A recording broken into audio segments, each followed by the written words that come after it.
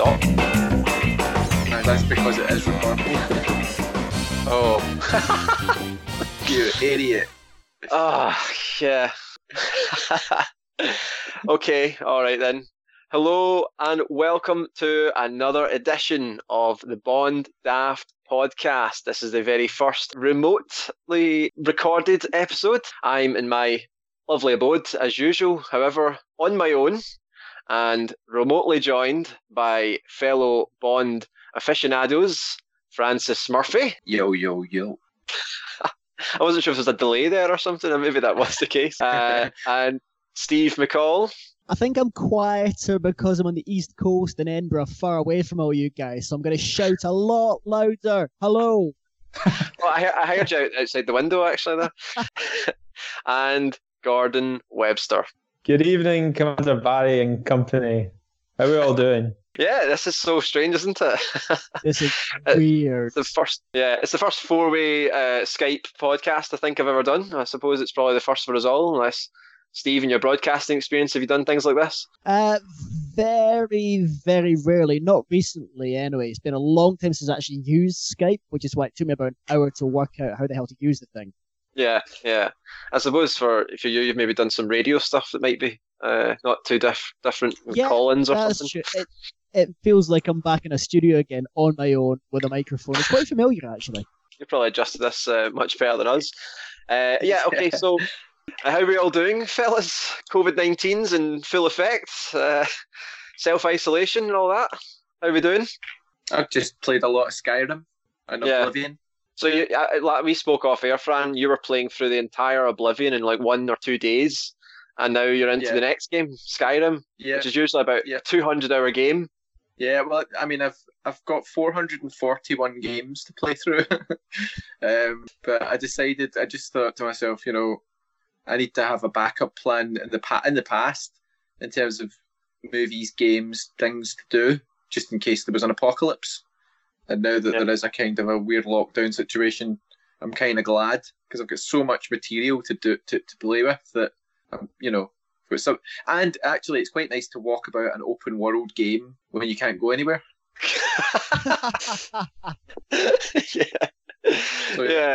Yeah, fair enough. And you can also kind of murder a lot in that game, which I hear is very frowned upon in our modern society. Yeah, so your prepping mentality's kind of finally worked out for you, Fran. Then.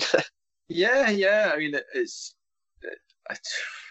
I mean, obviously we're in a completely unprecedented situation, but it's just, I think you got to kind of see the positives in a weird way. Like, I don't really know how.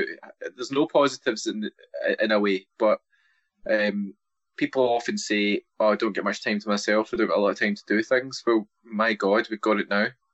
Yeah, and it feels like the world is suddenly telling us, look, all those things you wanted to do, all those instruments you wanted to learn, all those books you wanted to write. Well, here's the goddamn time. Do it. Yeah.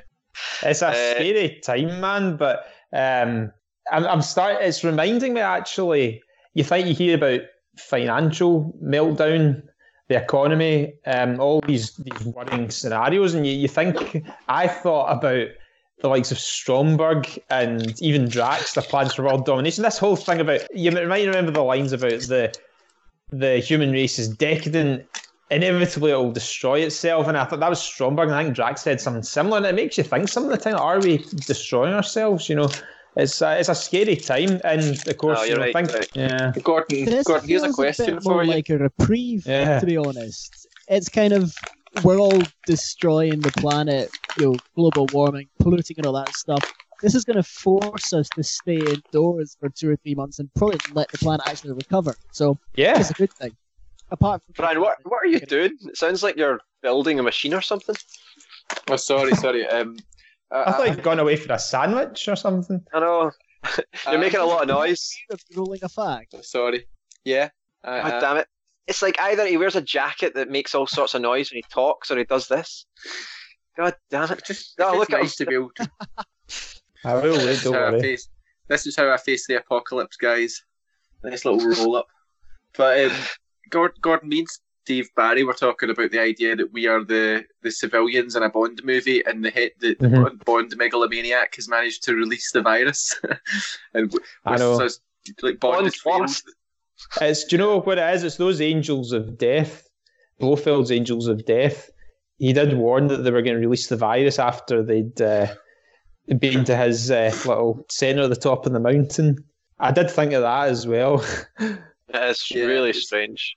What do you think James Bond would be doing in a world where he was in lockdown? Like, how could he work from home? He would have a good drink and a smoke, wouldn't he? Would you have to murder them with poison letters and things like that, like the enemies? I mean, how would he carry out his duties? Do you know what I mean? Because he's got to travel for his job.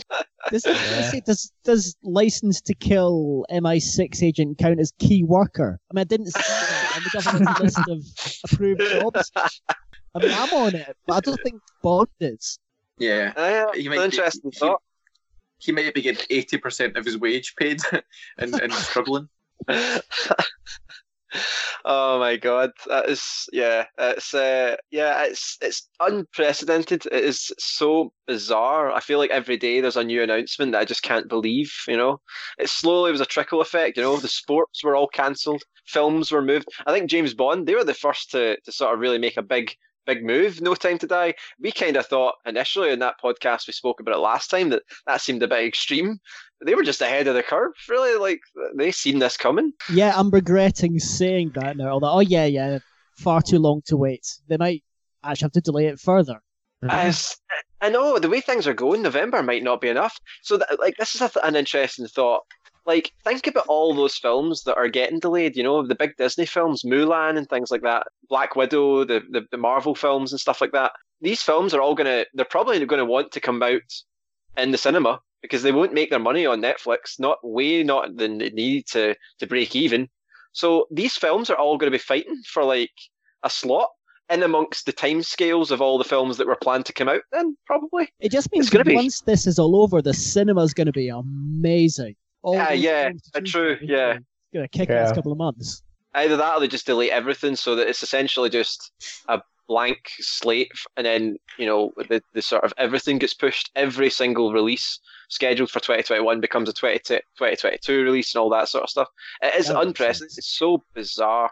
Yeah, and TV is the same, you know, like all these Netflix have, I think, stopped recording production and things like that, so nothing will be added unless I don't know. I think some films are going to be digitally, the ones that can afford to do it have worked out. They'll go on to streaming services to try and recoup some of the money. But yeah, it's madness. Yeah. And I got to say, really pleased. I've been sitting here grinning from ear to ear. My jaw's now hurting, but just to return to the podcast, because it's been such a hard time. Obviously, it's been an even harder time for a lot of other people. But to be able to do something like this again, I'm really stoked about this particular podcast. It's great to be back in the Bond Daft game.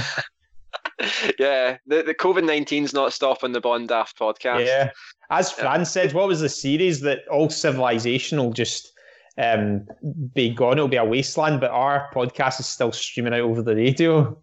Exactly. Crackling out of the radio, and it'll be like the Four Horsemen will come, and all else is gone, and it's just, well, we are the Four Horsemen, maybe. Four Horsemen. Have we changed the name? Is that what we're doing? We're changing the name. Might sound like a Metallica podcast. We do that. Actually. Maybe we should set up a Metallica podcast. That's for another day. Yeah. Too many projects on the go. We actually haven't said what film we're going to be talking about and watching today. Probably should do that. Film, aren't we? That's I forgot about that. I watched film on Thursday, so I didn't even realize we were watching a film. No, I'm only kidding. For Your Eyes Only is the 5th Roger Moore film, and it's the first of the 80s. We're in a new decade again, 1981, and this is the first of John Glenn's films, and a similar trajectory for that Peter Hunt had. If you guys remember, he was the editor for the first 5 or 6 films, and first 5, and then became the editor, the director for On Her Majesty's. Essentially, John Glenn has been doing that. He's been editor for the last few films and has now got his promotion to director. I think he did assistant director and things like that. Yeah, so new director. I think there's a lot of new cast and crew. Gordon, is I think we've got a different set director as well. We don't have Ken Adam. I don't think he's back for this one, is he? No, Moonraker would be his last. I think it's Peter Lamont for this one. Right. And Yeah. most of the films after were Peter Lamont. And I think Peter Lamont's son, I think, is now involved. Certainly that or a similar part of the production. And yeah. John Bass doesn't make a return for this one either. No, it's Bill Conti. Now, I think we discussed Bill Conti briefly in the Musica Bond podcast. He did the Rocky films, or some of the Rocky films. He did the Karate Kid and stuff. And yeah, different. Again, we remember how Marvin Hamlish in Spy Who Loved Me, then George Martin in Live and Let Die, they changed it up a bit, but it worked quite well. So it'll, be interesting. Yeah. Okay. I don't really remember this film. This is one of the ones, this and You Only Live Twice, from before we did this project, were the two that I never remembered as a child seeing. I'm certain that I think You Only Live Twice I definitely hadn't seen. This one, I don't remember if I have, which might say a lot about the film if I have seen it. Fran, have you seen this one? Although I don't remember very much about it. Like, I was kind of trying to... I was looking a little bit at... trying to get an idea of what it was about again. But I mean, there's things that I kind of remember. Like, I remember the name. What's the name of the? It's gone right in my head. That's really irritating. Like, just as I was thinking about it there. I mean, I don't remember too much about it, to be honest. At all. Yeah, it seems to be. I mean, it's a Roger. The thing that's unusual about it is it's a Roger Moore Bond film, and I'm usually quite sort of like, I remember the later Roger Moore films quite well, and Live and Let Die for some reason, but this one I don't really, remember it for. Seems a common theme. Steve, have you seen this one? Do you know? Nope, this is a complete, as most of them are, I suppose. But yeah, this is a complete first for me. Really looking forward to it, though. Yeah. Gordon, are you wanting to set us up a little on where we're at with this film? What's the story going into this one? Yeah, man, I think there was a conscious effort to get Bond a bit more grounded and less of a superhero after Moonraker, and I think that might have been part of the reason John Glenn was brought in, and he consciously made an effort to do that. Now, the premise is there's a British spy ship.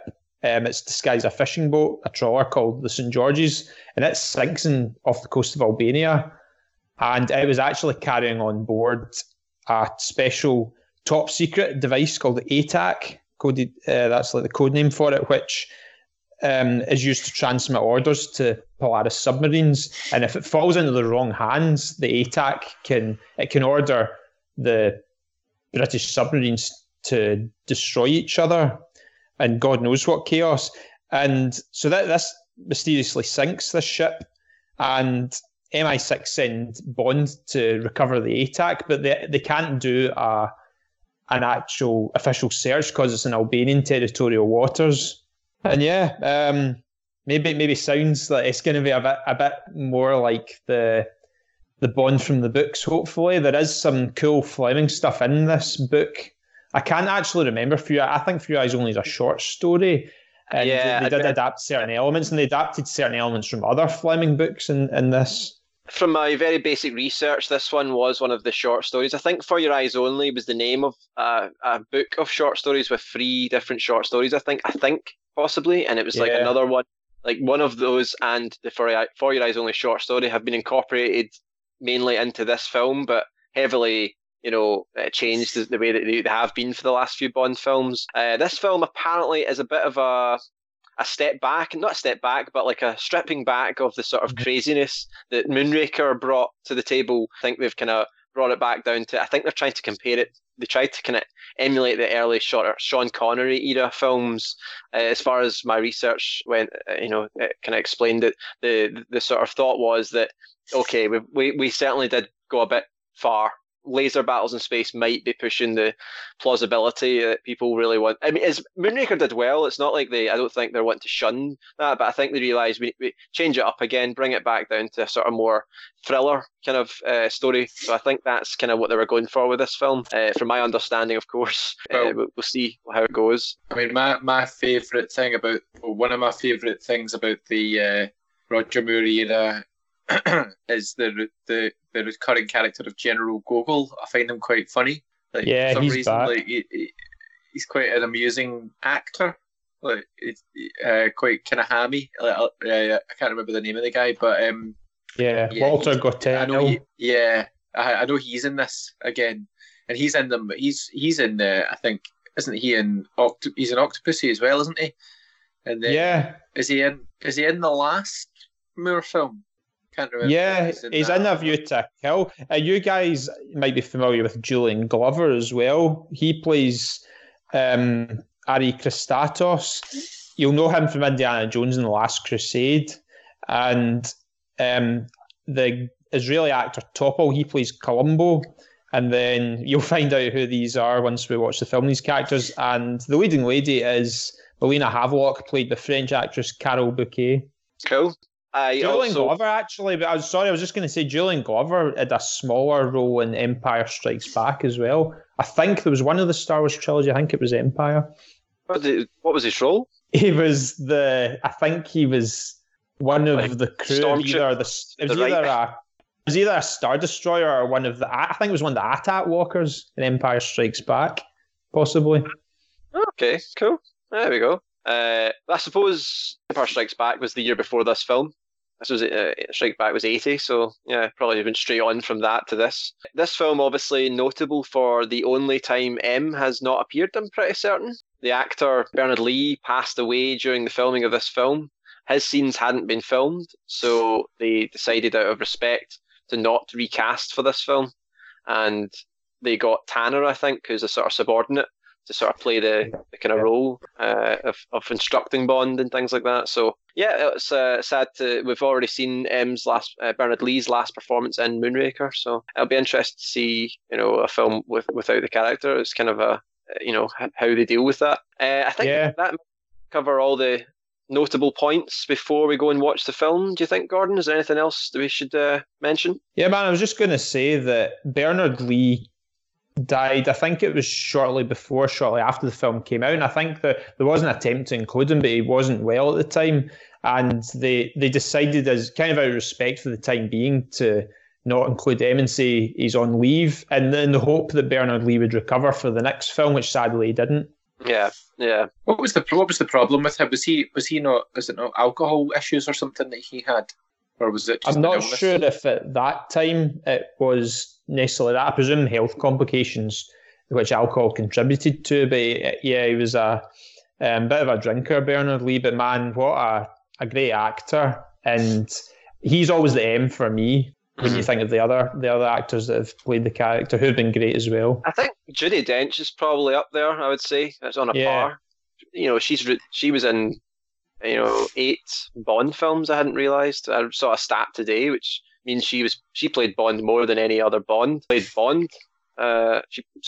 played M more than any actor played Bond. Steve McCall's looking quite villainy at the moment in this very dark room. I just see a shadow. So how is mine looking? Because Steve is like, I can only just see the faint light in the background, and there's no one there now. Yeah, I mean, the rest of you guys look great. I can see right up Fran's nose because I'm getting extreme close up. But beyond that, I know. Yeah, Fran, you're like, I can just see your mouth. Really? Yeah, you're like weird. Have you not? Is there any way you can move it up the way, like so we can see your actual face? Your chin is amazing looking. Without, you're not able to do it without holding it, I suppose. No, it's kind of annoying. Like I'm actually resting my hand by putting the phone down for a second. Just the way my desk is, it's kind of difficult to like it keeps sliding around, falling over, and it'll just make noise. So I'm just reading about Bernard Lee there. The reason Bernard Lee turned to alcohol is because his wife died in a fire. Jesus, God! So him and his wife were trapped in the bedroom in their cottage, 1972, and he tried to get out and get a ladder back to get his wife out, but he couldn't get her. And then she died in the fire. So, and then he was mugged, and just after that, he was mugged and robbed by 2 young people. So, oh my God! Turned to drink, and then apparently he met Richard Burton, who helped clear his debts, and then obviously he then sort of moved on from there. Jesus, that is grim. That is awful. Yeah, Bernard Lee's actually he's related to Johnny Lee Miller.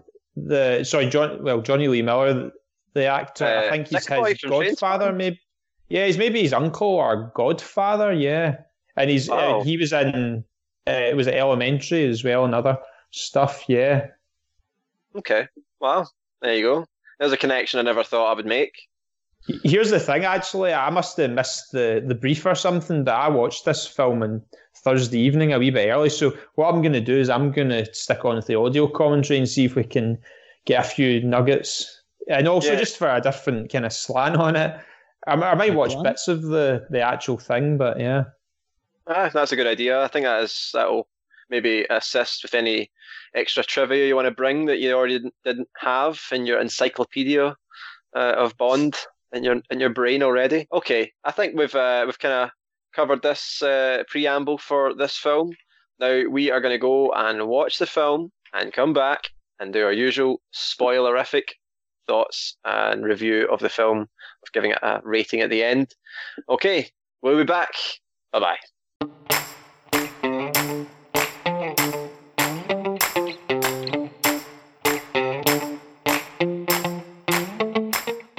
And we are back from watching For Your Eyes Only. This was an interesting film. My thoughts there's many things that I liked about this film, and there's many things that I absolutely did not like. What do you guys feel? What's the temperature on this one? 50% hot, 50% cold, I think. Yeah, I think we're all going to be the same. Steve, what was your thoughts? Yeah, I'm the same. I'm very much in the middle on this one. It felt a bit kind of middle of the road, I suppose. Yeah. Maybe because it wasn't so megalomaniac as some of the previous ones have been. But there were I'm sure we'll come up again in some of the interesting points. The soundtrack was a huge letdown for me on this one. Don't know about anyone else. I'm sure I've got it 3 times in my notes. Music abysmal. It's so bad. Yeah. Gordon, what was your take on rewatching it again? I've always liked it overall. It's a film that pleases me a lot, and there's a few negatives, but overall I've always been very positive with this film. And it's funny because it's one of the latter Bond films that I saw, and I think the ones I tend to love the most are the ones I saw as a kid. So the fact that I've always kind of held this one quite high. I love its down-to-earth tone, actually. I actually think it's one of Roger Moore's best, maybe not one of his best Bond films, but one of his best performances as Bond. See, to be honest, right, I think the whole kind of first half of the film to me was a bit boring, really, and a bit, it was just a bit silly and whatever. Roger Moore's performance and bits in it save it, obviously, but I think if you were to watch it from about halfway through, or maybe 2/3, the last section is fantastic.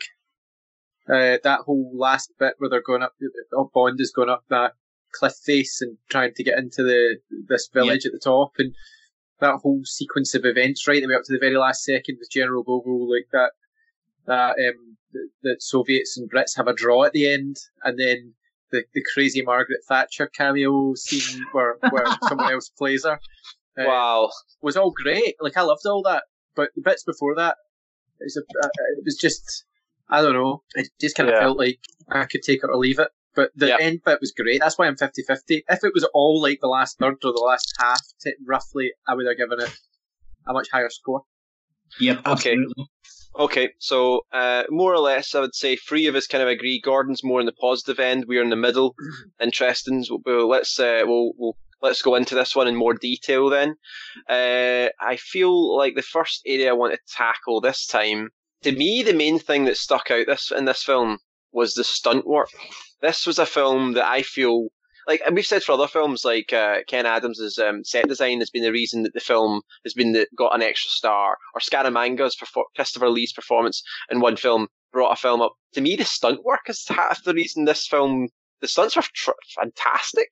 Yeah, absolutely. The skiing scene, for example, I think was a great sort of I don't know if that was influenced by the fact that the Winter Olympics had been the year before, but all that kind of stuff was fantastic. Yes, yeah. I did like that. And the mix of different Winter Olympic disciplines interests me. I was kind of intrigued to see what else they would bring in. You did bobsled and skiing, of course, the sort of long jump, I think it was. And there was ice hockey for a moment. It was, it was weird. I think the bobsleigh being one thing, that lovely little village, which I think was in Italy, in the winter, beginning open title sequence, the mention of Tracy, Blofeld. There was a lot of elements of On Her Majesty's Secret Service that were kind of reawakened, if you like, in this film. And I think maybe part of the reason for that is John Glendon, the editor of that film. And in some ways, you could say this was a natural sequel to, I know it is a sequel to On Her Majesty's, but it's like the direct sequel in certain ways. Or even when Bond's with the Countess on the beach, and she subsequently dies, like Tracy dies, but also Bond his attire is almost exactly like Lazenby at the beginning of Majesty's, this kind of frilly dress shirt, and it's such a cool look for Moore as well. I think his look as Bond in this film, there's good points and bad points, such as his clothes, but I think he looked the business in that scene, I think, and that was one of many. There was a lot of things that really harked back to, I think, the down-to-earth and serious tone as well harked back to that film.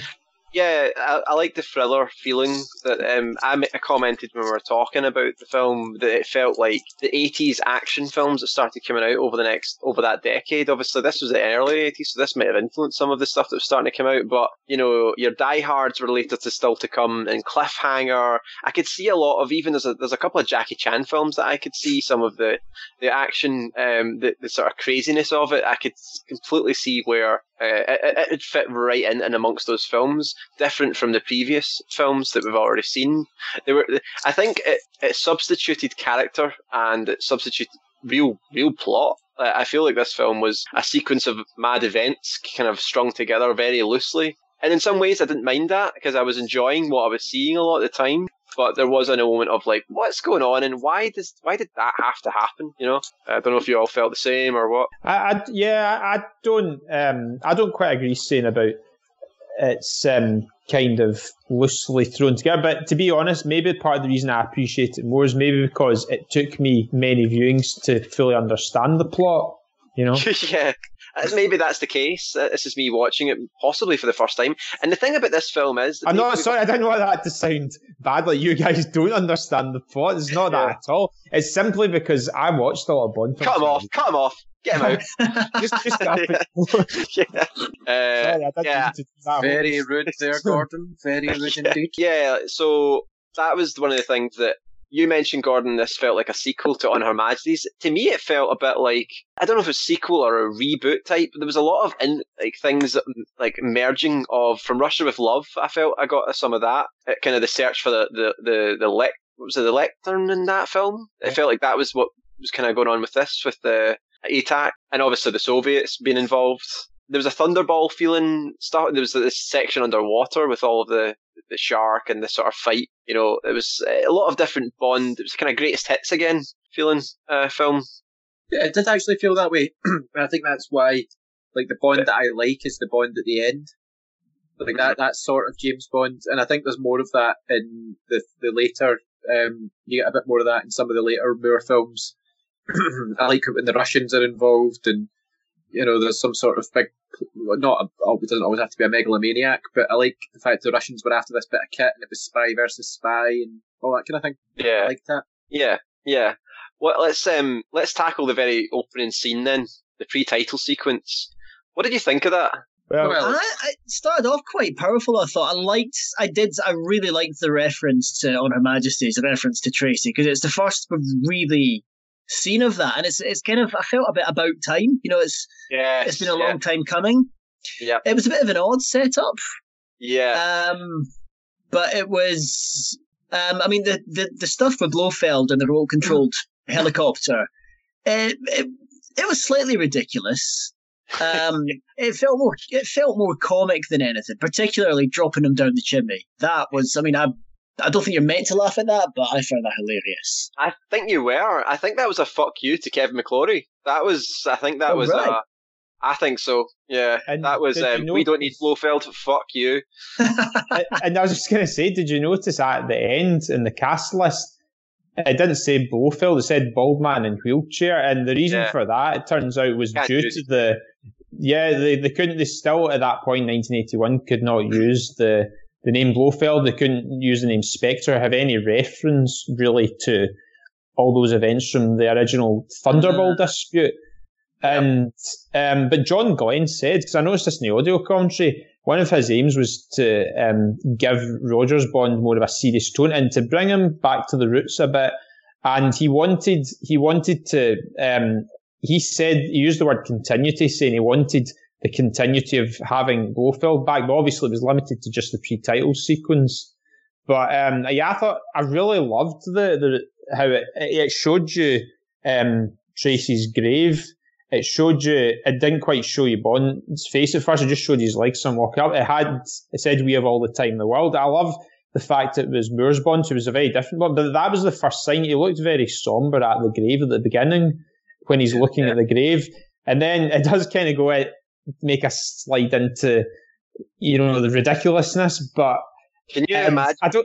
I don't understand. Did you hear the line? Blofeld, once he manages to turn the tables on Blofeld's like begging him to put him down. He says, I'll buy you a delicatessen in stainless steel. I still don't understand the significance of that. He's like, put me down, Mr. Bond. It's almost like taking the piss out of Blofeld a bit. It's like, it was totally stripping the character down to just being a complete idiot. I actually didn't like that. I thought it was a bit tacky, if I'm honest. I felt like it's kind of like, this is their own films, their legacy, and they're kind of like trying to piss all over it because of some guy that's kind of ruined it for them off film, off the screen. I wasn't a fan of it. Also, can you imagine if that was the sequel to On Her Majesty's and that's how Diamonds Are Forever started? Well, part of the thing is, Steve, it wasn't the best way for Blofeld to go out, because until they rebooted him in Spectre, that was the end for Blofeld, and it felt like, a real anticlimax. You didn't even see his face. And it's almost the same as in Diamonds Are Forever. That was a real anticlimax of Bond disposing of Blofeld. The only good thing about that was the fact that it wasn't concluded that he died, and it left him hanging there. And you're thinking, is he going to come back? But yeah, I do agree with what you're saying, Steve. It was a bit comical, but I like some of the humour in that scene as well. And again, it's one of these pre-titles, not directly related at all to the main movie. It's just like a wee mini-movie, which I liked. It's all right. See, to go to what you were saying about continuity, Gordon, I agree with you on that. Like, I love continuity in franchises. It's one of my favourite things. Obviously, world building and all that kind of thing, and I like the fact that direct reference, but it was also reference in itself. Like, you've got Bond throwing the hat on the hat stand. You know what I mean? You've got these little things that I like the fact that even though M wasn't there, you still had the same bunch of guys around who are all getting really old at this point, which I think is kind of endearing. Like, you've got Q, and then you've got that minister. He's just called the minister, isn't he? He's always there, and it's like a bunch of kind of bumbling old guys that are. Yeah. Especially at the end scene, trying to get Bond on the phone, It's great, yeah. Yeah, I loved it. And the defence minister, he was back again, another recurring character. I love Tanner, the chief of staff's getting dead exasperated with Bond, and he is as well. And all he does is the defence minister just sort of keeps mumbling, he just keeps agreeing with what Tanner says, he just keeps going, like that. It's just like it's a very, very old guy. I mean, by the time you get to, like, I can't remember if he's in what do you call him? Who is Timothy Dalton's era? But I remember, like, in Octopussy, and then what was the last Moore film called again? View to a Kill. Like, they're extremely old. Then, do you know what I mean? Like, they're just practically like taken out of the nursing home for like their scenes. Do you know what I mean? They're so old. But I like the minister.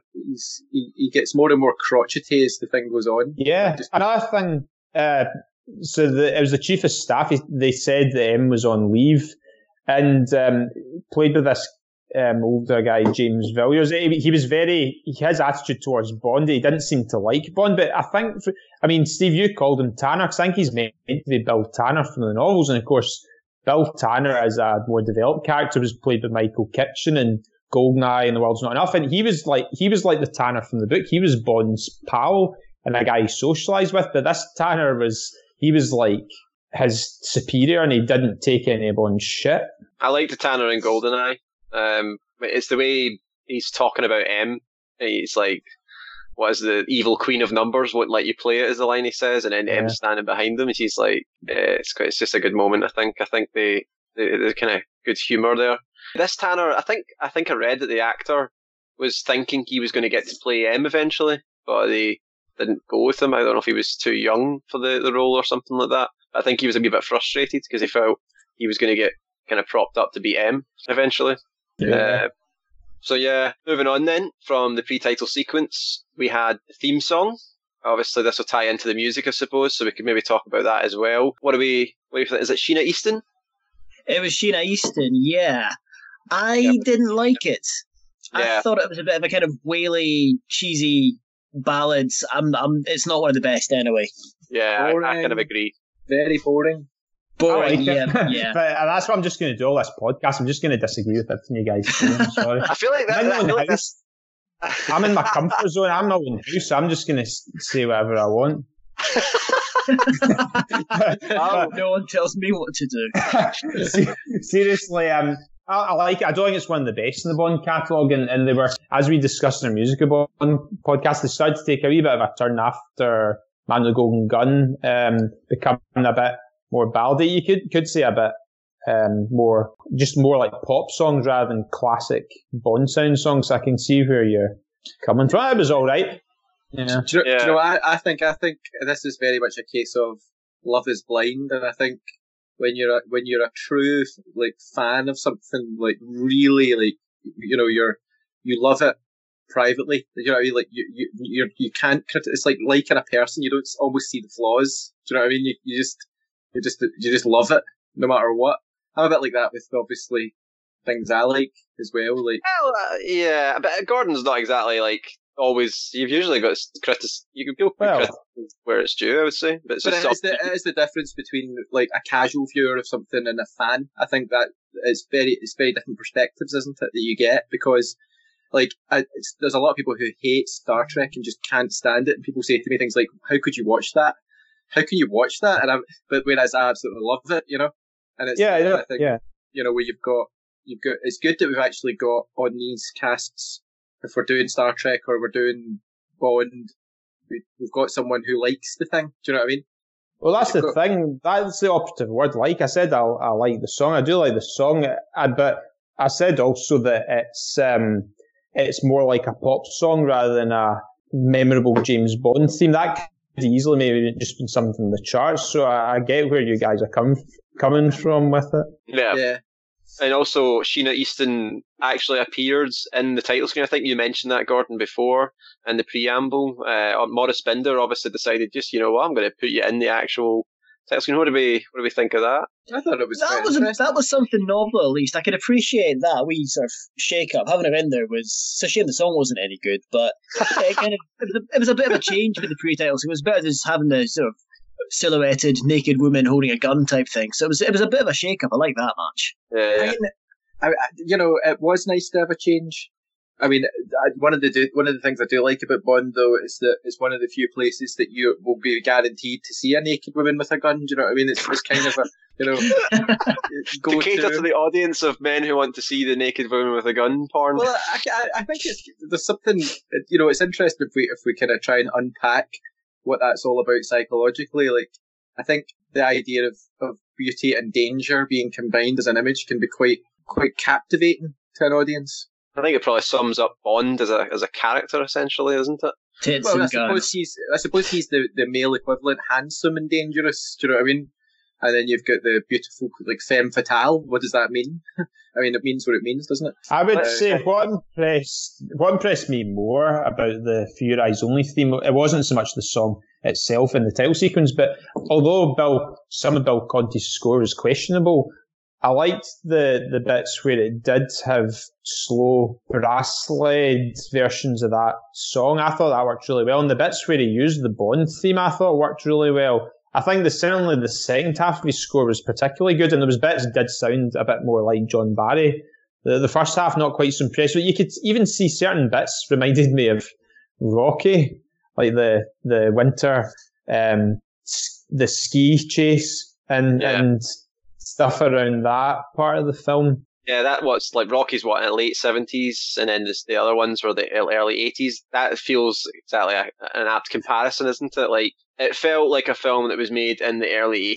And to me, it was to its detriment a little. I just couldn't get on board with it. I found it grating at points, and it was distracting for me. I was like looking at these awesome, car chase sequences, and then a ski chase sequence. And then there's this horrendous music to kind of coincide with it. It didn't mesh very well for me. But maybe an audience at the time might have accepted it because it was maybe the music of films from that time, and that was, it wasn't seen as jarring as it is for me now. Yeah, but that to me is another example of the complete shift from the first half of the film to the second. The music completely changed as well. I mean, I've got to be honest, like, I have no interest in talking about anything from the first half of this film, really. Like, I'm more focused on the set. Like, I started to really enjoy it and was like glued to the screen from the cliff climb section onward. Well, the cliff climb section itself was superb, like incredibly good, and it didn't involve any gadgets or gimmicks or anything, and it had the tension like of those little hooks getting hammered out the cliff. That was all it was. It was a climbing fight, a climbing like battle. Do you know what I mean? If you can imagine that, and I just loved it. I mean, that to me is what I would watch the film again for the fact that it's got that whole ending sequence in it. Basically, if it wasn't for that, but I'm not. Yeah. I don't really feel like I have anything. All I could say is the music was iffy at the start. I didn't really get fully what was going on. There was some good bits, like when they went underwater and it was like a horror film when the bodies were all floating around and things like that. There was some good bits, and there was some funny bits, like when they tried to run them over with the boat. I mean, I just thought to myself, like overkill. Like why would you do that? Why would you think that was even? They could just swim down, I mean, that's just. But like, apart from that, I'd be reaching to talk about things from the first half. I was struggling to follow the logic of what they were doing with that a little. It looked phenomenal. The actual sequence was shot so well. I think John Glenn's directorial placing of camera and the scenes were great, but the logic of some of the actual characters' motivations that I was kind of not following a little. Yeah. I was just going to say, I suppose at the start, what I did enjoy, because obviously quite often you always get a car chase right at the very start. It's usually Bond in a massive sports car being followed by bad guys in some other big car. This was a 2CV being chased by two Lada Rivas, which I thought was actually quite refreshing. It was like shit car being chased by two other really shit cars. It was actually quite nice. That was a nice little shake-up. I don't know if that was intentional or not, but because obviously the sports car came straight afterwards. But that little sequence, I was like, that changes things up slightly. Yeah, I think there was an intention. They wanted to blow up that car at the start so that they didn't have to rely on all the gadgets and all that because it's been done before. So that was their way of introducing something new. And I'm with you on that completely. Actually, that was quite cool and quite fresh. Again, stunt chase and that was where the film was at its peak, at its strength. Yeah, and another positive is the lack of gadgets. Bond used his wits, his ingenuity as a spy to get himself out of a lot of situations, and the fact that the Lotus was there, which was a nice hark back to Spy Who Loved Me, really good. But yeah, Bond didn't have to. He had some great exchanges with Q though. I love the identigram in the Q lab. There was great chemistry again between Moore and Desmond Llewellyn and his Q. I love the dialogue there, and the thing with Q pressing the wrong button, the lips are kind of too full, and the look in Moore's face is kind of like raising his eyebrows. It's good in this stinging in the rain, And you see all the usual weapons and all the Q branch gadgets getting used, the guy with the arm, and that's quite cool. I really loved the bit where Bond goes into the confession booth and he says, "Forgive me, Father, for I have sinned." And Q's next to him, and he says, "That's putting it mildly." Have we seen Q undercover before? I don't think so. No. I didn't think so either. That's what I thought was quite interesting. What's so funny about it is the elaborate nature of what Q's gone through. So he's gone over there, taking the identity of a Orthodox priest, gone into a church, put a beard on. Like, what did they say to the church? You know, a new priest coming from somewhere. I mean, just like sat through confessions for 2 hours before Bond turned up. But the thing is, was Q performing normal priest duties before, so that he wouldn't be, do you know what I mean? Like, he wouldn't be under suspicion, like having to say mass and all that. He was probably getting frustrated when innocents were coming in, and he was like, "Oh God, I need to keep doing this. When is Bond gonna get here?" So I could just just imagine Q giving real confessions. He's like, "Oh, for goodness sake, just get out of here." But yeah. Actually, I had a thought for a feature we could do, or something somebody should do, when Gordon was talking about Bond's wits, and I definitely think that was in this, but I noticed, like, there was that section where he nearly got shot, and then BB threw the gun out the guy's hand, right?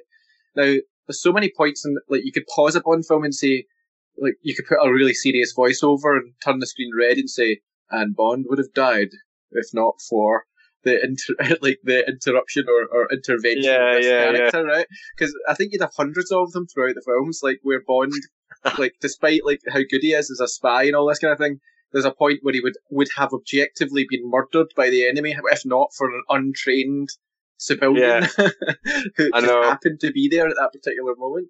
The lucky scrapes of James Bond. I mean, he gets through life mostly by luck a lot of the time, as well, not mostly, but I'd say he's got a good percentage of luck as well as his own ingenuity. Do you know what I mean? Like, he just happens to be, he's got that toss of the coin where it always lands his way up, It's kind of where the cartoon sort of feeling side of it comes in, I think. That sort of like slight silliness of, but yeah, it's funny at the same time, and I think they're fine for that. I like that about it. Also, Bond is not dated anymore because you've even had a reference in this film to when the guys, like, they're about to obviously watching Bond climbing the cliff, and they've got 4 men in Bond, and the guy's like, we've only got 5 men for this, and what's her name? She's like, you've got 1 woman as well. Like, Alina. You've got a lot of these comments in the films now where they're writing the script. They're pointedly adding these little notes in to the film now. That's true. Consciously. We've also got Bond turning down a woman, which I can't remember happening before. Yeah. And he doesn't do responsible he even seemed awkward. He doesn't know how to turn down a woman. He felt kind of weird doing it. Bond got sexually assaulted by BB. I know. Yeah. He said to her, "I'll just buy you an ice cream," tries to get away, and she just runs up and ravishes him at the door. You know what I mean? It's that kind of way where it's like Bond finally gets his comeuppance after all these years. You know what I mean? We know Roger's Bond likes them young by this point, but I like how he has the, even she's like, he realised, no, she's far too young. And even like when he leans his head out the door just to check nobody's looking, see her leaving his room is quite good. And he says, yes, you put on your clothes and I'll buy you an ice cream. That's a good line. I love that. Having said that, I think you could say she is out of place in a Bond film, but it was funny just for a difference to see Bond turning down a woman and a woman that just, isn't, just completely is not right for him at all. I agree. I completely agree. I think Bond has actually gone through something that a lot of men go through in their lives, where, if you've not, been a father or an uncle to an older or whatever, like an older person, do you know what I mean? Like, if you can go through to get to your 30s and 40s maybe and not, because Bond doesn't have kids, not feel like you're any different inside, right? But then when you observe other people in their relationships, you realise how much older you actually are. And I think when Bond, obviously she had the uncle, didn't she, who must not be that far off Bond's age. I think that made it clear to Bond, this is a bit odd. Do you know what I mean? There's something not quite right about this. And there was a reference to that, yeah. And I think, I don't know, I think there are points in your life where you realise you're not as young as you think you are anymore. Do you know what I mean? I think maybe Bond had a very subtle experience of that in this film, where he's met someone who's got an adult niece. Do you know what I mean? And I think that was affecting his decisions, definitely. I think they intentionally wrote her like a child at the beginning when she's first introduced. She's like, "Daddy, can I do this?" So it was almost like that. Can I get it? Can I get this? Can I get that? So it was almost to assert that this is a really young woman. Like, because sometimes they obviously all look young, but they've intentionally written her to be very childlike. So I was a lot. I was a little creeped. I was like, oh God, where is this going? If this goes to where it usually would go, that would have been like, because they've written her like a child. That would have been so. But I'm She so looked older than the Italian girl from what's it? The start of a couple of films ago. Really, really young looking one. Oh, I've like die. yeah. Yes, she looked older than her, but yeah, because that one looked about 16. She looked about 19, I think. BB looked 19, I think, and she was an actual skater, I think, which was kind of cool. I don't know. To be honest, I have a weird thing. I think that the writing for the females was better in this film, so much more improved how it's been. I don't think the actual performances of the two female characters, I really wasn't. I didn't think they were great at all. Actually, I found BB grating. You used the phrase "out of place." Something I felt about that performance completely out of place for me. And even Melina, I think she was written really well, and she had some decent lines. But I thought her delivery was very bland and uninteresting. It's really weird, right? BB was like a CBeebies presenter, and the other one was like a Blue Peter presenter. Yeah, really weird.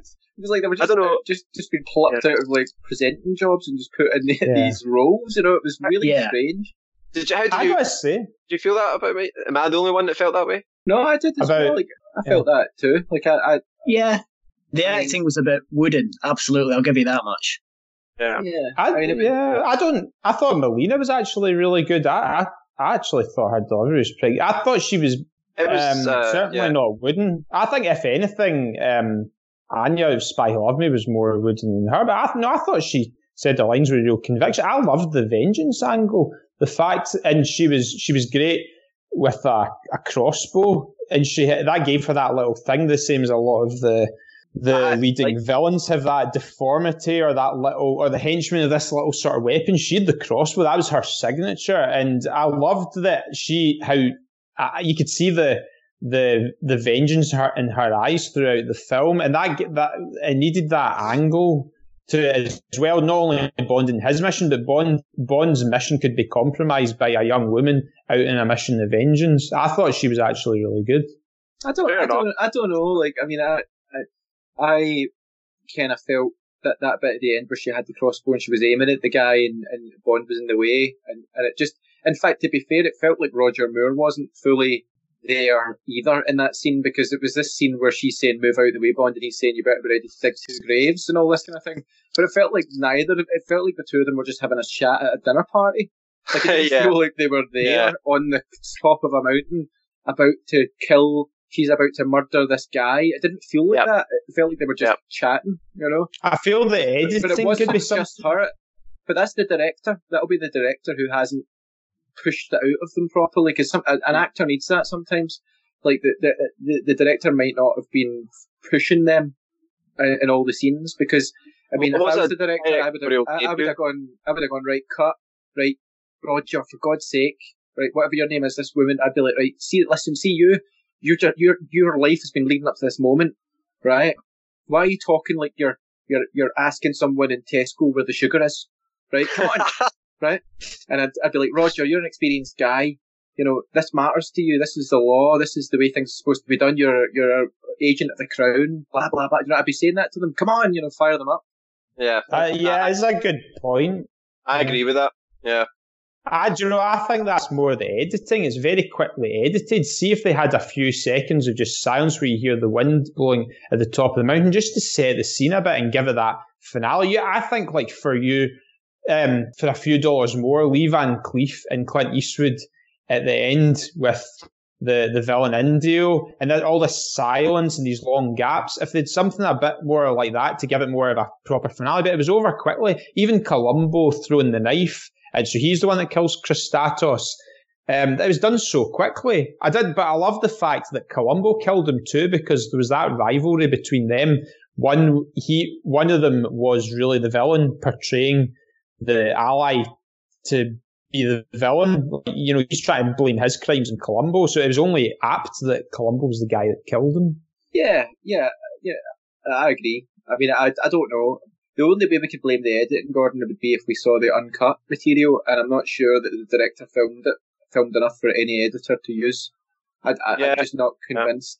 Do you know what I mean? Like, we can only go by what we see, I suppose, because we don't have the uncut reels of the film to go through and see what the editor was presented with. You know, I mean, I think long silences would have been great there, and firing the actors up a bit more would have been amazing. I think it would have been great at that end. But I still loved the end. Like, I mean, even with that, like, I still loved the whole that whole end sequence. Like, I'm just talking tweaks that you could do to perfect it even more. Yeah, okay. So obviously we've spoke about the music. I think we covered that really. The sort of disco music that was used throughout. That was one of my main gripes. And we've obviously discussed mainly, I suppose, the main points of the film. Is there anything else that you guys wanted to bring up then? I don't know. I mean, I love General Gogol. I love the fact that his introduction, like for I think there was 3 separate shots of him just staring into space. Like, he didn't do anything else. He was just in the helicopter. It was like, he's still coming. He's coming. You know, it was just great. Yeah. And I loved it when he got there and he jumped out of the helicopter before it had even properly landed. And, you know, I just like the character. He, you know, that's a good actor and a good character. When he was hardly in the film and he just had that presence, you know? Yeah.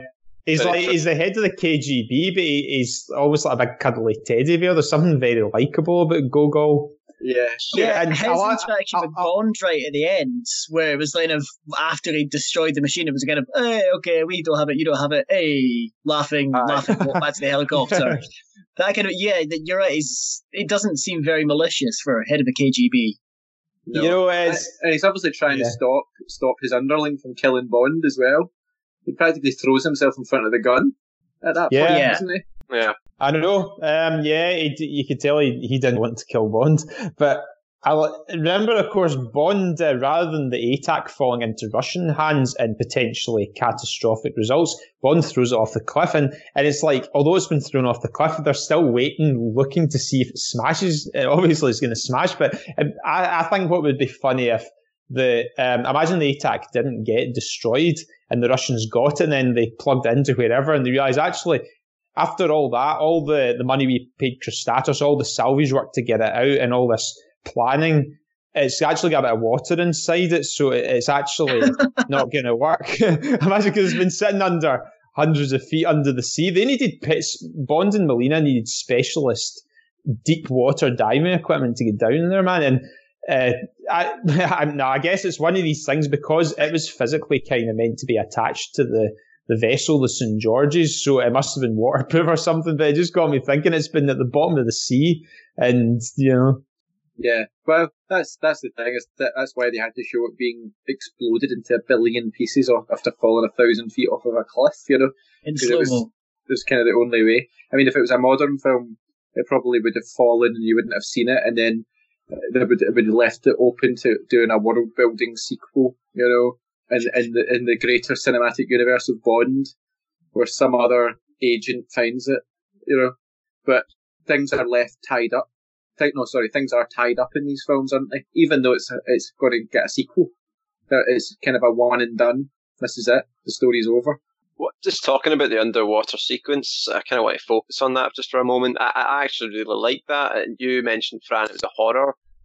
That's what, again, I really liked about it. It was quite a wee bit of tension built up through there, you know, just from the sort of the way it was shot and the sort of music kind of quieting down and things like that. I think there was a great visuals as well. And then obviously the villain character that appears.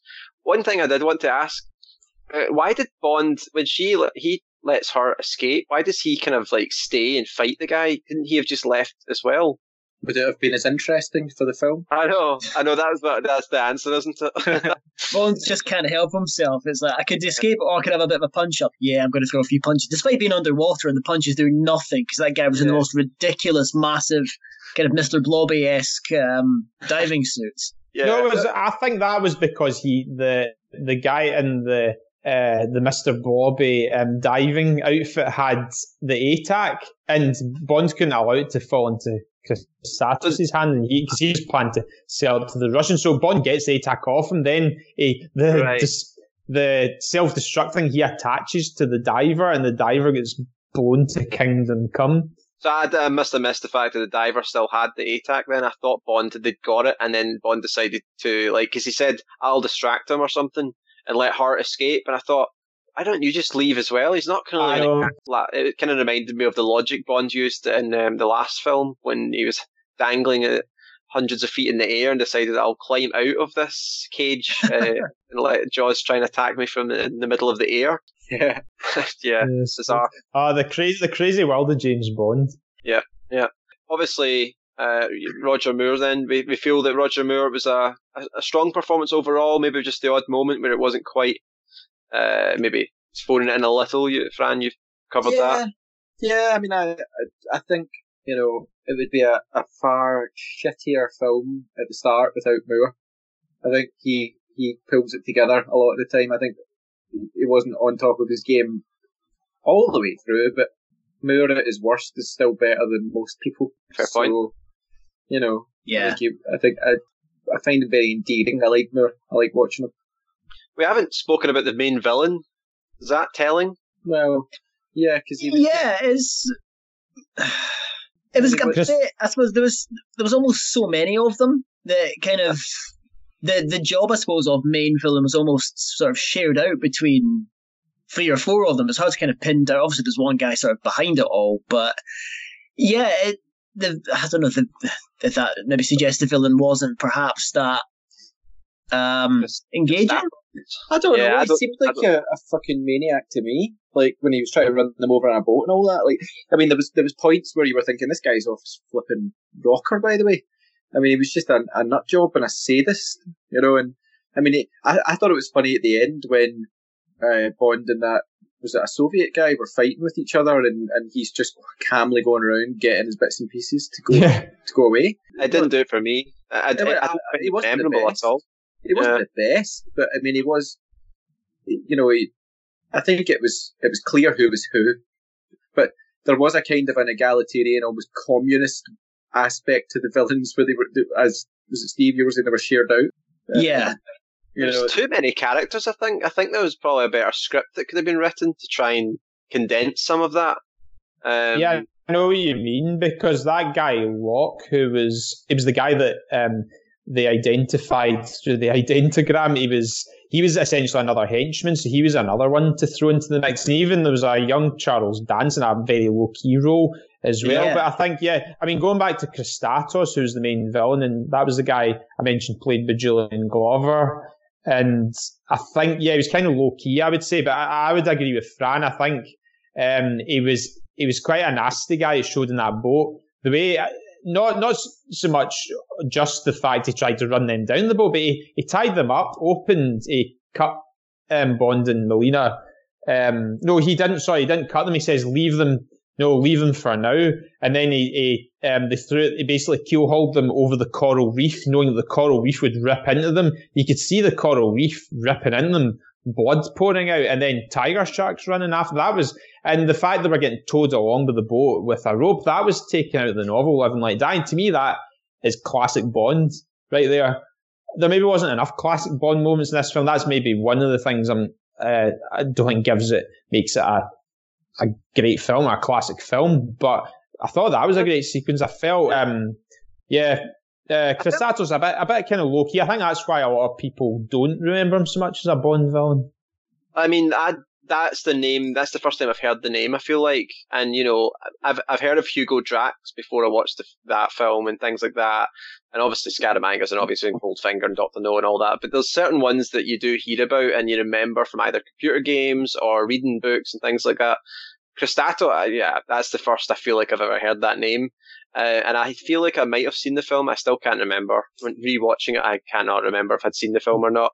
But yeah, I feel like there was just too many characters, too many assistants, but mainly villains, and it was just a bit of a condensing would have helped the script focus a bit more, keep the action, find a way to get a lot of that action in, but condense those characters. I think might have been a better solution to that. But Gordon, your point about the classic Bond moments, I liked. There's a couple of moments I felt did harken back to the Connery kind of moments, like the casino scene. I quite liked seeing Roger Moore and the Tux playing whatever game it was, that felt like it was Doc Fano again, which I was totally in for. Yeah, I very much liked the casino scene. And I loved the way that Christatos at that point, it was so well done, I think, the way he was portrayed as an ally. And that's when he points out Columbo in the casino, who is a smuggler and he has done some bad things, but Christatos is blaming him for all the things that he's done. He says this guy smuggles heroin. They call him the Dove. He sells things to blah, blah, blah. He basically, all the nasty things that he's done, he blamed on Columbo because he wanted him out of the way. And I think it's so well done, the way it showed Columbo had Bond recorded, and because it was his casino. And Columbo, the guy with the moustache, he eventually Bond is kind of captured at gunpoint, and you think he's in the villain's lair, he's on this big yacht, and he gets carried into a room to meet him face to face. And you think I know it isn't. I was a lot younger when I saw it, so maybe didn't see this side of it. But up to that point, it feels like Julian Glover's character is one of the good guys, and then it's the tables are turned. And Columbo says to Bond, "No, it's Christatos you want, not me." He takes Bond to his warehouse. He shows him the opium. He shows him the diving equipment, which shows that Christatos is the guy responsible for all the salvage stuff to seal the ATACs. So I love the way that it's the first time I think that happened with two kind of key actors. One is portrayed as the villain, one's portrayed as the ally, and then they're topsy-turvied. And I also think Columbo's a great character. I think he's like one of the more kind of charismatic allies, again, maybe harks back to like say Karen Bain from Russia with Love. Yeah. Did he murder the girl? Did his guys murder that? I wasn't sure if I missed something there, but they ran over her, didn't they? Oh, on the beach in the truck. Yeah. So that was his guy. No, that wasn't Columbo's. It was Christatos, Julian Glover's character. Right, okay, that's fine, because I was trying to work out, are we now pally with this guy, but he is kind of also responsible for that? Right, okay, that was just me missing that then. Because these guys there was always these henchmen in groups just appeared all the time. I mean, I liked it. The action was good. And that's another comparison to From Russia with Love there, Gordon, which I can see. I feel like it's a mishmash of a few different films on Her Majesty's Thunderball and From Russia with Love. But yeah, okay. Before we get to the rating, is there anything else you guys want to raise? I thought we saw quite a brutal Bond. That one scene that kind of stuck with me was when he kicks the car off the cliff with the guy inside it. Glad you brought that up. That was quite a brutal. Usually you see Bond kind of toying with the main guy before doing whatever, but this was just kind of look him in the eye, kick the car straight off. It was interesting that Roger Moore really did not want to do that. He felt his Bond wouldn't do that, and I think it was the director and Broccoli or whatever had sort of insisted, no, I think you should do it, and they eventually convinced him to do it. He didn't want to do it. Yeah, I can kind of see why, I suppose, because it does feel kind of, it's different to anything Bond's ever done before, so I can kind of see how he'd go, I wouldn't do this. But also, it goes against what he then says to her at the end about he's kind of a hypocrite by that point, because he then, talks about, what is it he says to her? That, like, don't kill them, let the Greek authorities, or whatever authorities take. Yeah, it's exactly, so he's just murdered a guy in cold blood that he could have saved. Yeah, and he's going to say that. And that was vengeance because Bond tosses that dove pin, believing that, that he'd left it and said, you left this with Ferrara. Ferrara, the ally of Bond that was, it looked like his throat cut. It was pretty brutal. And so Bond was it seemed there that Bond was killing in cold blood because he was avenging an MI6 colleague. So yeah, he is a hypocrite. Yeah, because he then tells her not to do the same thing. Yeah. Which I pick up on. Yeah. Fran, what do you think of that? Sorry, I was literally in another world there. I thought so. Say that again. What are you doing? I'm just thinking about something. All right. We're just talking about, obviously, how Bond was a hypocrite. And he kills the guy by kicking him off the cliff in the car in cold blood. And then later on, he then gives the sort of speech about, we'll take him to the Greek authorities. And it's, dig two graves if you're going to do the revenge kill, and it's like, well, you just did it earlier, you know, bit of a hypocrite. Yeah, it's a bit hypocritical, to be honest. I mean, and you know, it's the fact that and also, in fact, what was the name of the girl again? What was she called? The one that he was arguing with about killing him? Melina. Melina. She shot a henchman and then saved his life earlier on. I think they were both forgetting what they'd done earlier in the film. Like, The script has kind of forgotten some of this stuff. Yeah, I mean, it is a bit hypocritical. I think Bond is a character, maybe is quite realistic in the sense that he's very good at taking the moral high ground when there's people watching. You know, and I think all of us, if we were honest, we're all a lot better at that when people are watching us. Most human beings find it easier to do bad things when nobody's around, nobody's watching. I think that's possibly also why the film that emotional kind of sentiment didn't come through for me at the end, because you had been watching them killing all throughout the film, and then suddenly it's like, we're going to make you care about this one. Yeah. It just didn't quite add up for me. Yeah. Yeah, well, because he's the main villain, he's worth it. yeah, it's like, no, he can go to the authorities, kill all his henchmen, kick them off the fucking cliff. Yeah. This one's going to jail, though. Kill the wage slaves. You know, the ones that are just drawing a paycheck. You know, in fact, that's a question. What are all the henchmen doing just now in the middle of Corona? Are they getting help off the government? Like all the world's henchmen? Like, are they just at home unable to get money? Like they have no. They're in the same self-employed. They're one of the 5 million that aren't getting any help. So they'll be protesting outside Downing Street. Oh, by the way, did I tell you guys that the one group of people we should be thinking of in this crisis are burglars? Yeah. Burglars are out of a job because everyone's in all the time. I know. There's no way for burglars to rob a house. So, like, in fact, the only people who are getting burgled would be burglars that are out trying to case houses, because those are the only houses that are empty. So we have to support them. Yeah, we have to support the burglars. And I'm holding silence for them. Yeah. Okay, I think we've on that note, we will come to the rating. If there's anything you want to further raise, just mention it in your rating. Who wants to go first? Gordon, I'll choose you. Oh, but by the way, are we doing half stars for this again still? Yeah, you can. We've introduced that. Yeah, we've moved on. I think I've kind of accepted half. So just one small point before we go into the rating, because this doesn't come into it, but the Countess, Columbo's mistress, who was run over, that's Pierce Brosnan's ex-wife, who she died in the early 90s. Oh, yeah. And Pierce Brosnan was on the set for quite a bit of that film because she was involved in it. You know, like a lot of the scenes. You wonder how young he must have looked, because he still looks young in GoldenEye. GoldenEye was 95, 14 years later. And there was talks, they were trying to get him for the Dalton films in the late 80s. You know, it's like, you wonder how young he would have looked. They were probably asking him where his mum and dad were. Who is this child on the set? Also, have you got ID there, sir? Okay, I think we're good to go. Gordon, you want to start then with your rating? How do you want to rate this one? For me, it's a 4 out of 5. I loved the serious nature of this film, and I really liked Roger Moore's serious side. I think it came across well. He's where he was particularly serious, that meeting with Columbo and learning that he was an ally. The dialogue, I just thought he pulled that off very well.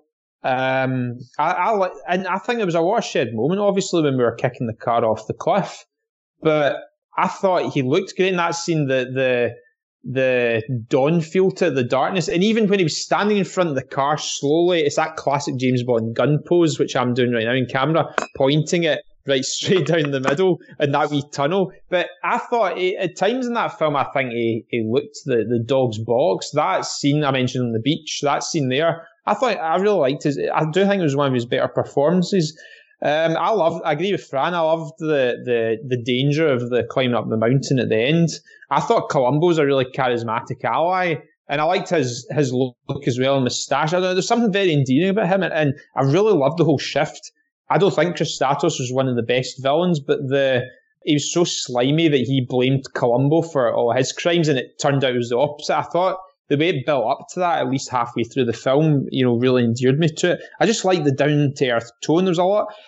I think in some ways it lacked a classic feel, but There was a lot of things that remind you of this series Spy used to get in the novels. Yes, I mean, I found it hard for it. It took me a while to think about it, to find what things I really didn't like. I think some of Bill Conti's music doesn't work so great, and I feel to really give this a classic Bond feel, this film, I think you need that John Barry score, and it's mostly down to the likes of that. And I think not only Christatos, but the guy who you said, Steve, looked at Liam Gallagher, Locke, who's the henchman who runs down the Countess and the beach and all that, and he slits the guy's throat for that. I felt him. Now, I love the fact he was a silent henchman, but I think him and Christatos lacked a bit of development. If, like, Christatos got a bit more screen time, he actually looked dangerous when he was an ally, when he meets Bond at the ice rink at the beginning. He's got that fur coat, he looks like a proper fucking Bond villain there, but then later on, when he's on the yacht, he just looks like any old rich man in a yacht. So, but on the whole, yeah, I love the down-to-earth and stripped-back tone of this film. And here's just a final point as well, the St. George's, which supposedly is a spy ship. Maybe I'm missing something here, but if something as important as the ATAC that can basically direct Polaris missiles, why is it just on board some fishing vessel? I know. I like the idea of. I get the idea of, in the spy world, things are hidden away, places you don't expect. But it just got me thinking there. That's one little point I just had to bring up some point. But yeah, I really just like this just a major film. plot hole. That's all. I wouldn't even call it a plot hole. It's like a curiosity. You know how every so often I just bring out these little nuggets. It's just thought I'd bring that one up. Fair enough. Yeah. Fran? Yo, I'm actually going to give it a 4 as well. Okay, yep. Now, the reason for that, I'm taking the 5th star off because of the first part, but I liked the last part so much that I'm going to give it a 4 because it was that good. It sounds crazy because usually you might go for a 3.5 or a 3 if you're talking about the first half of a film, but it was so good. It was, I'm almost kind of grading that section of the film. Like that's the film in my mind, is that whole that final stretch, and the music was great at that point, and it was really kind of it was almost, I don't know, it was very intense and very enjoyable at that point. And I love Roger Moore. Like I enjoyed watching Roger Moore even in the sections that maybe weren't the best as well. So. Probably, I wasn't even expecting myself to give it a 4 until I was listening to Gordon. I was thinking, you know what? I'm going to give it a 4 because, I guess because I gave Moonraker a 4 as well. Moonraker was silly as hell, and I enjoyed it more than obviously Thunderball. I gave that a 3, didn't I? So yeah. So I feel like it's going to slot into the 4 category for me because it had a bit that really resonated with me, and I enjoyed it. So yeah. Okay. All right then. 4 and a 4. Steve, where are you sitting? I'm sitting just below that. I'm going to give that a 3, actually. Yep. I agree that the final thirds of the film is kind of where it was at. That was really enjoyable. I thought Moore was brilliant in this. Excuse me. I really enjoyed his performance. Yes, it's definitely one of the better ones. I completely agree that some of the stunt work, that climbing scene particularly, was fantastic. I can't doubt that. The skiing stuff as well, although the ski chase I felt went on a bit long, it just kept going and going. It was a bit like the speedboat chase, but I can't deny that it was. I can't deny that it was impressive. I kind of don't like the fact that it basically ended with this piece of tech that the entire film for a good 2 hours had been fighting over, was just kind of destroyed, and it was a case of, well, none of us have got it. That's it. It basically ended in a score draw, which that was slightly underwhelming. Yeah. The soundtrack did, unfortunately, it was just so jarring at points. You get these great stunt scenes or great chase scenes or great tension scenes, and there was this, what we now consider kind of 80s cop chase music. And again, it'll be of its time, I imagine. If TV shows weren't using that kind of music already, that probably inspired a lot of the cop shows of the 80s. But it's in that, I suppose, watching it from a 2020 perspective, it just dated so badly, it just didn't work.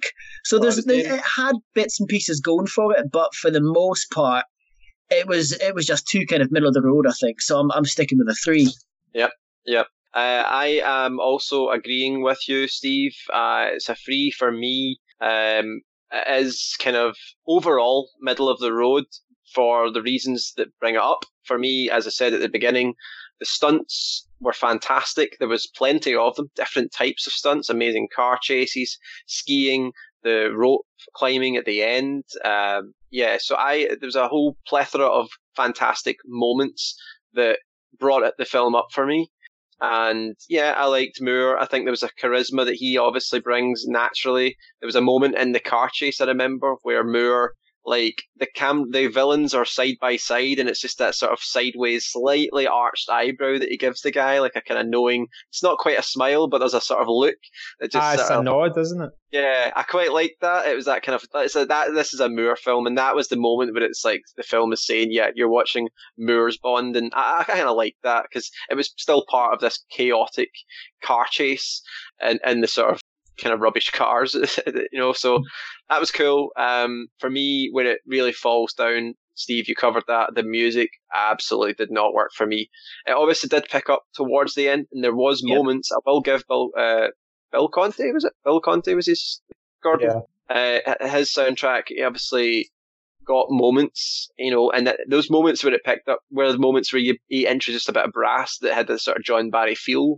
So, you kind of wonder, like, someone else could have done better. I think his style, like Steve covered, I won't repeat too much, but essentially it is of the time.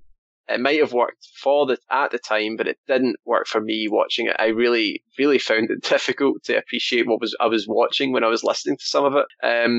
The performances of the two females, unfortunately, I didn't really find engaging at all.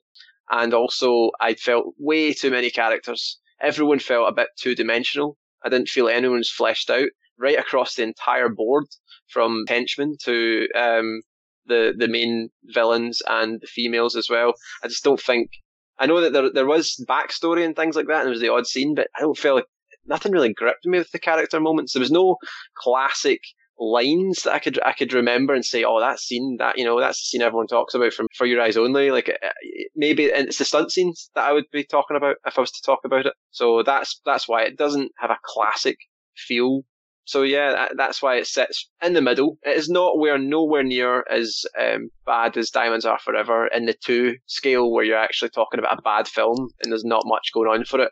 This was still a decent film, had its moments, but it didn't quite stack up. So it sits in amongst, I would say, The Man with the Golden Gun for me and things like that. The lower end films, but with significant flaws, but something that propped them up. In that case, Scaramanga. This case, fantastic stunt sequences. And it had an 80s action film feel to it, which I could appreciate. I felt like I was Cliffhanger with Bond, so that was kind of cool as well. So overall, straight free for me. Another point I wanted to make, sorry Steve, was how it fitted in the context coming after Moonraker, because I think it coming from that, it did what it had to do. I think we've all seen Moonraker. I mean, how do you guys feel this was as a follow-up to Moonraker when people said it got a bit out of control? I can see them reined it back. Did they perhaps rein it back a little too much? They thought, right, we went completely over the top. Now they've kind of gone a little more in the opposite direction. So hopefully by the time the next one comes along, they'll have found that kind of happy medium. Yeah. But it's definitely, this is polar opposite. This is worlds away from Moonraker, quite literally. Thing is, if I'm honest, I think I enjoy Moonraker more than this. I loved Moonraker. That's the thing. This felt a little bit too scaled back. Yeah, I kind of enjoyed the madness. Yeah, this one for me, I think if they scaled it back, it would have been more like a quieter film, like From Russia with Love or Dr. No. Although I rate those much higher for what they are, but they still had madness. It was just a different kind of madness, mostly in stunts. But yeah, it didn't have the comedy was certainly stripped out. There was not many one-liners, and they weren't really funny. The ones that they did have, I didn't find myself laughing at intentional funny moments. I don't know if that's just me. The Margaret Thatcher scene at the end was madness, I suppose. I presume that made sense at the time. I mean, she was PM. So to an audience at the time, I reckon that will have been hilarious as a send-up of the current PM. And the same way we'd probably laugh at Boris Johnson being sort of set up in a sort of similar style. It's weird they actually had a real current Prime Minister in the film. They usually have this sort of version of it that's their own Prime Minister in the film. It's just weird to have her. I don't think they name her probably, but it was clearly her. Oh, yeah, it was clearly. It was so funny actually seeing our husband Dennis like wander into the shop and just look gormless and get his hand slapped. So that he's trying to get. That was just unreal. Yeah. I try to steal a little bit of fruit or a Brussels sprout or something. Yeah. I mean, that was like a weird end to the film. Like that was tonal shift change, wasn't it? I mean, that was like spitting image, as you said, Fran. That was like yeah, where did it was. I felt like that probably could have been changed. It didn't work for me again, but yeah, strange end to the film. Okay, I think we've dug deep into this one. I'm kind of feeling that we've not got much more to say on it. Overall, 2 4 stars, 2 3 stars. That would seem a generally positive experience.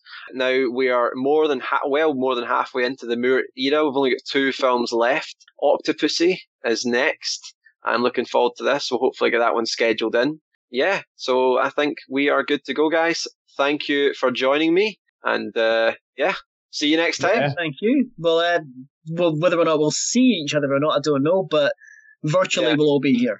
Yeah. Thanks. It's been a bit of an oasis, I'm sure, for us all, but for me anyway, been involved in this because it's been quite hard times recently. Yeah. But it's been great again, guys. Let's do Octopussy. Yeah, we'll cover the film. Okay, all right then. Thank you. Bye bye.